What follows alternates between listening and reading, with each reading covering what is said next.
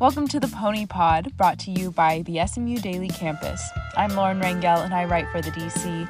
This episode is a part of our series called 365 Days and Counting: How the Pandemic Reshaped Us.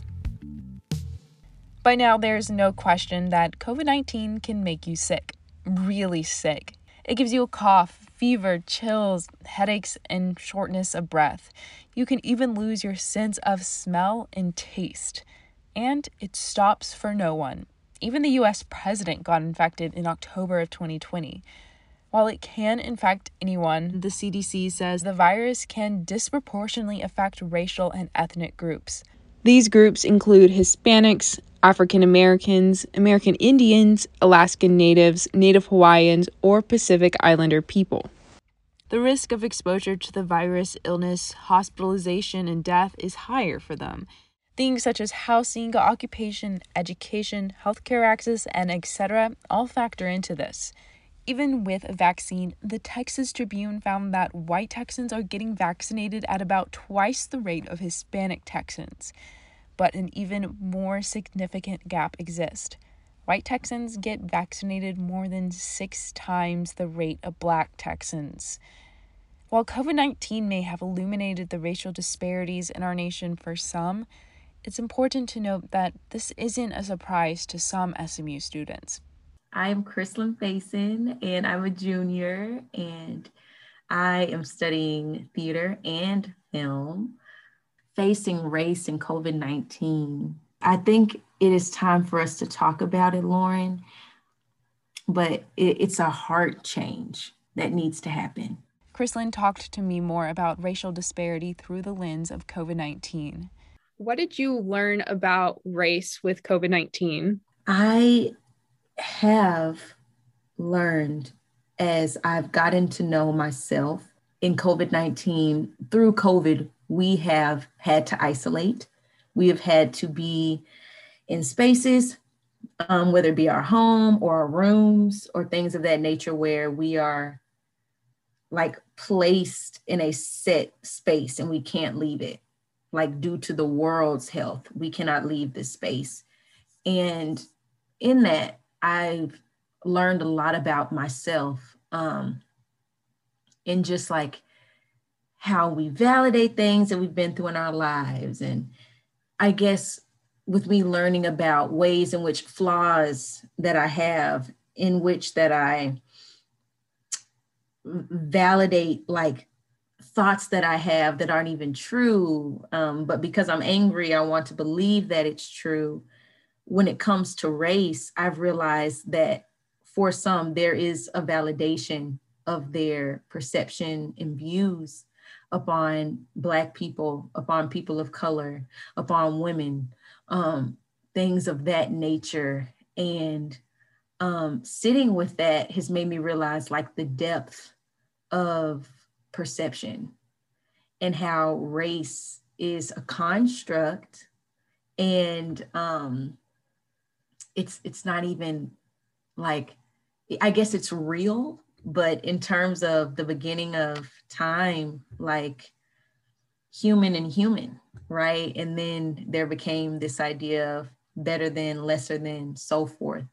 So what I've learned about race through COVID is that you have to be willing as a person to give up your ideas, to give up what you've been taught. You have to surrender that in order to fully be able to change. Yeah. Okay. So correct me if I'm wrong, but since COVID-19, you joined BLM at SMU. I did. Do you think that extra time that you had to really reflect on the world gave you more passion for fighting for racial equality? Oh, 100%. 100%, Lauren. I mean, I had to sit with it. Like, I could not if I was turning to my homework, I still had my phone beside me. If I wanted to go to, usually maybe I go to the library or sit outside or something like that. Now I'm in my room, in my space, continuously seeing things that racial injustices that have happened over the course of last year. I had no choice but to listen and to understand what has been happening in our world.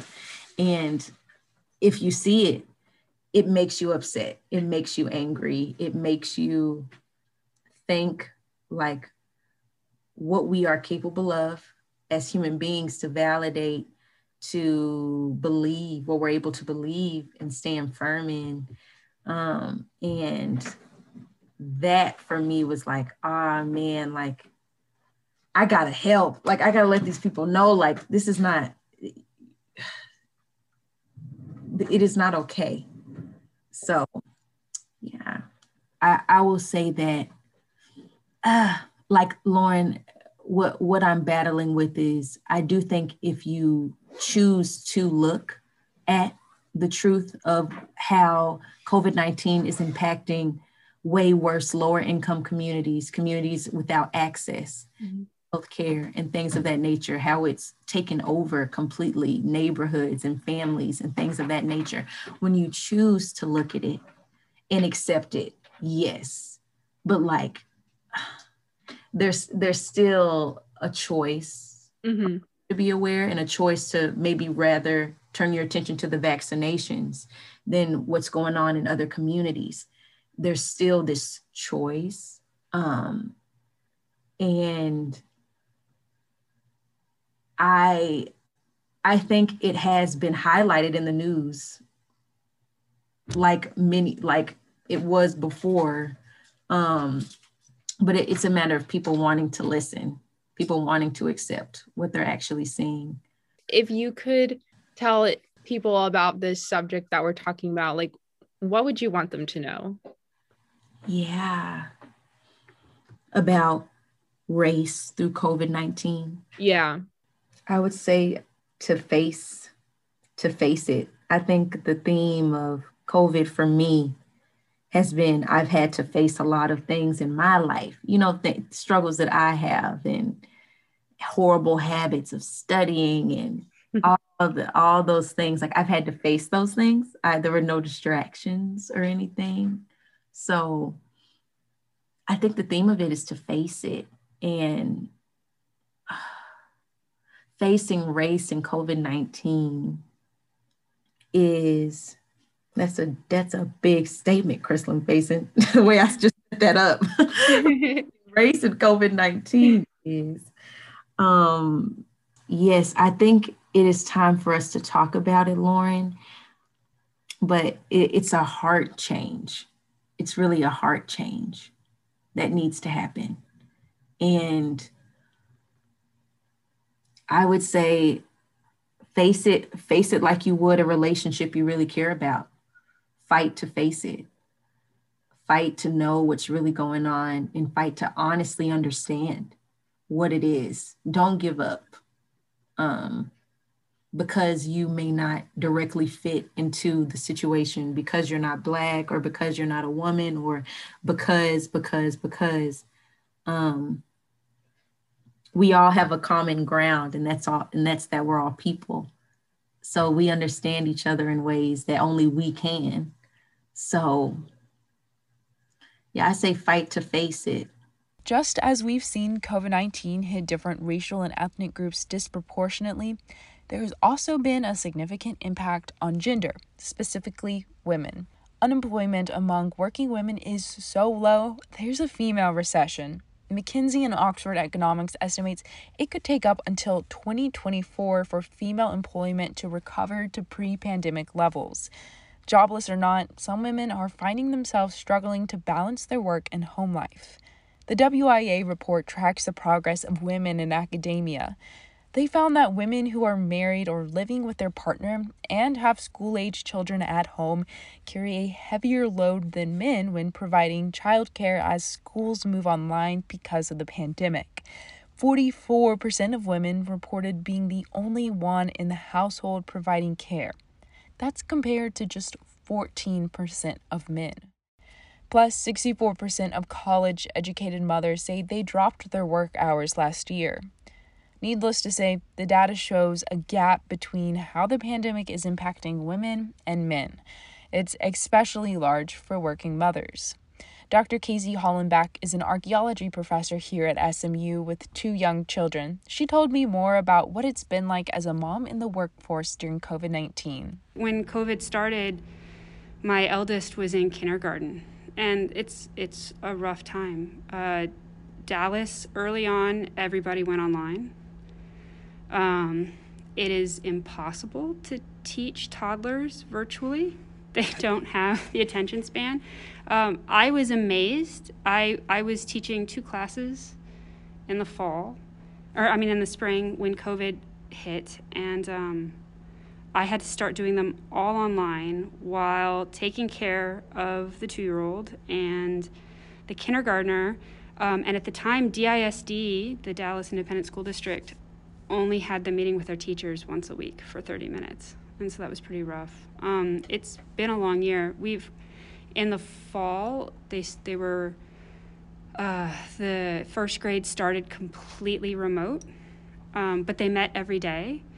But when you're teaching several classes, it's really hard to manage to work and deal with that. So we were very lucky.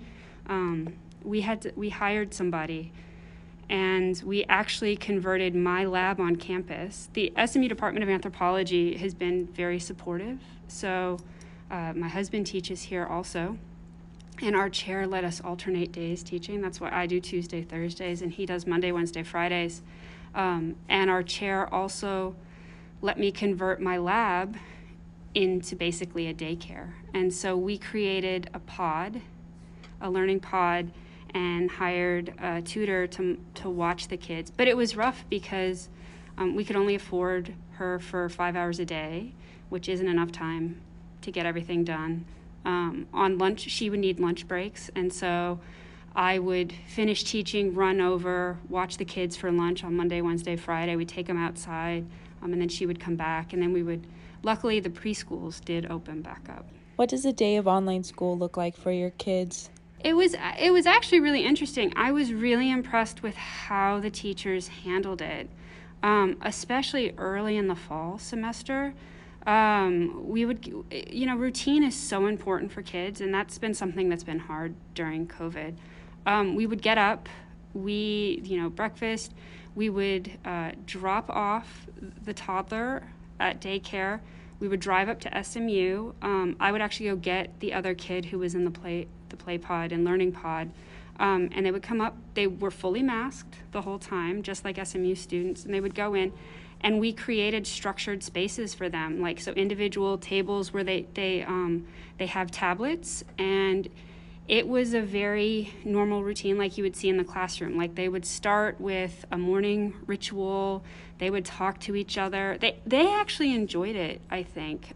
They very much liked online learning. What changed was when Dallas started, they opened the schools back up. And so some kids could go back, but we didn't know what transmission rates would be like. And so, the rule was if you sent your kids to school, you could pull them out and bring them home for virtual learning at any time. But if you had them at home, you had to commit to the full grading period, which is 9 weeks, which is really hard to do. And so we committed to keeping them home for the first 9 weeks, which meant more money because you have to pay somebody to watch them.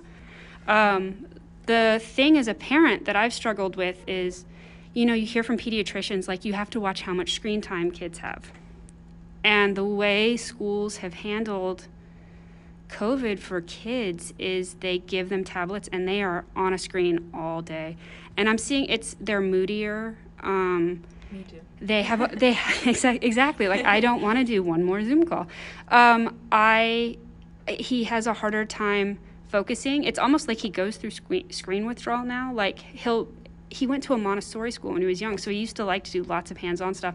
And now he's basically, if he doesn't see a tablet for a certain period of time, he's like, oh, can I be back on a screen? And I become the bad guy, and I'm like, no. But the other problem is when you're a working parent during COVID, you sometimes do have to say, no, it's okay, yeah, go get your tablet. You can watch a video or you can play a game because, in academia, professors, we don't have 40-hour-a-week jobs. most of us, we're supposed to teach, we're supposed to do service, and we're supposed to do research.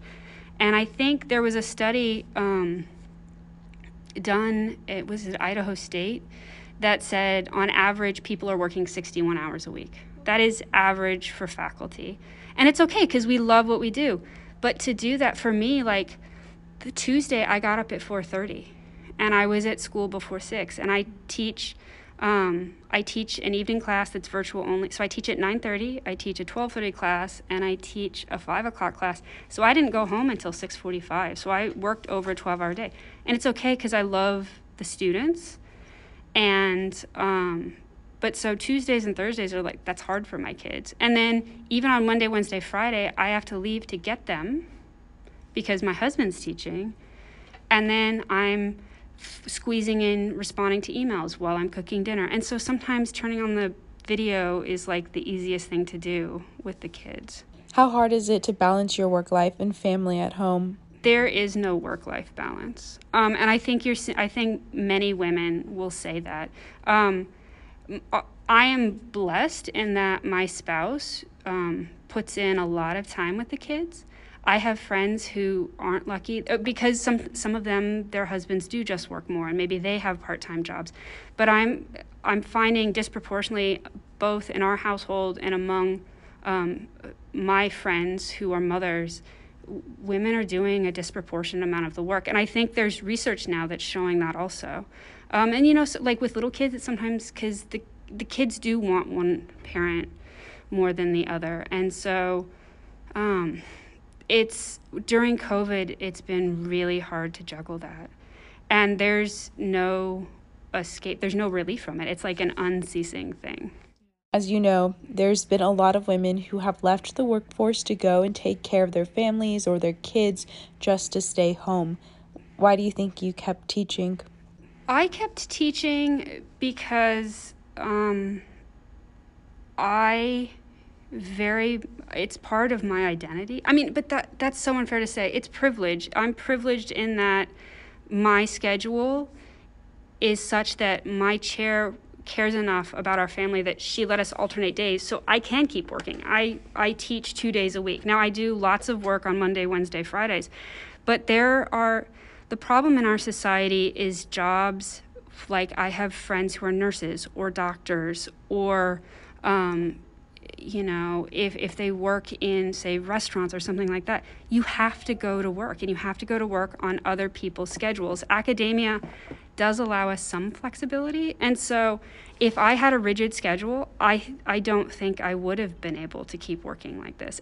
That's this week's episode of 365 Days and Counting, How the Pandemic Reshaped Us. Next week, we're talking to SMU's healthcare workers about being on the front lines of the fight against the virus. Well, I was one of the first ones to actually get the virus. That's why I always made myself available to all the kids that were currently in isolation with symptoms, because I could relate at a different level that, my coworkers couldn't relate to. That's phase 5. Thanks for listening to the Pony Pod. Special thanks to Abby Cole for producing our music. And follow us on Instagram at SMU Daily Campus and Twitter and Facebook at The Daily Campus. Until next time, pony up.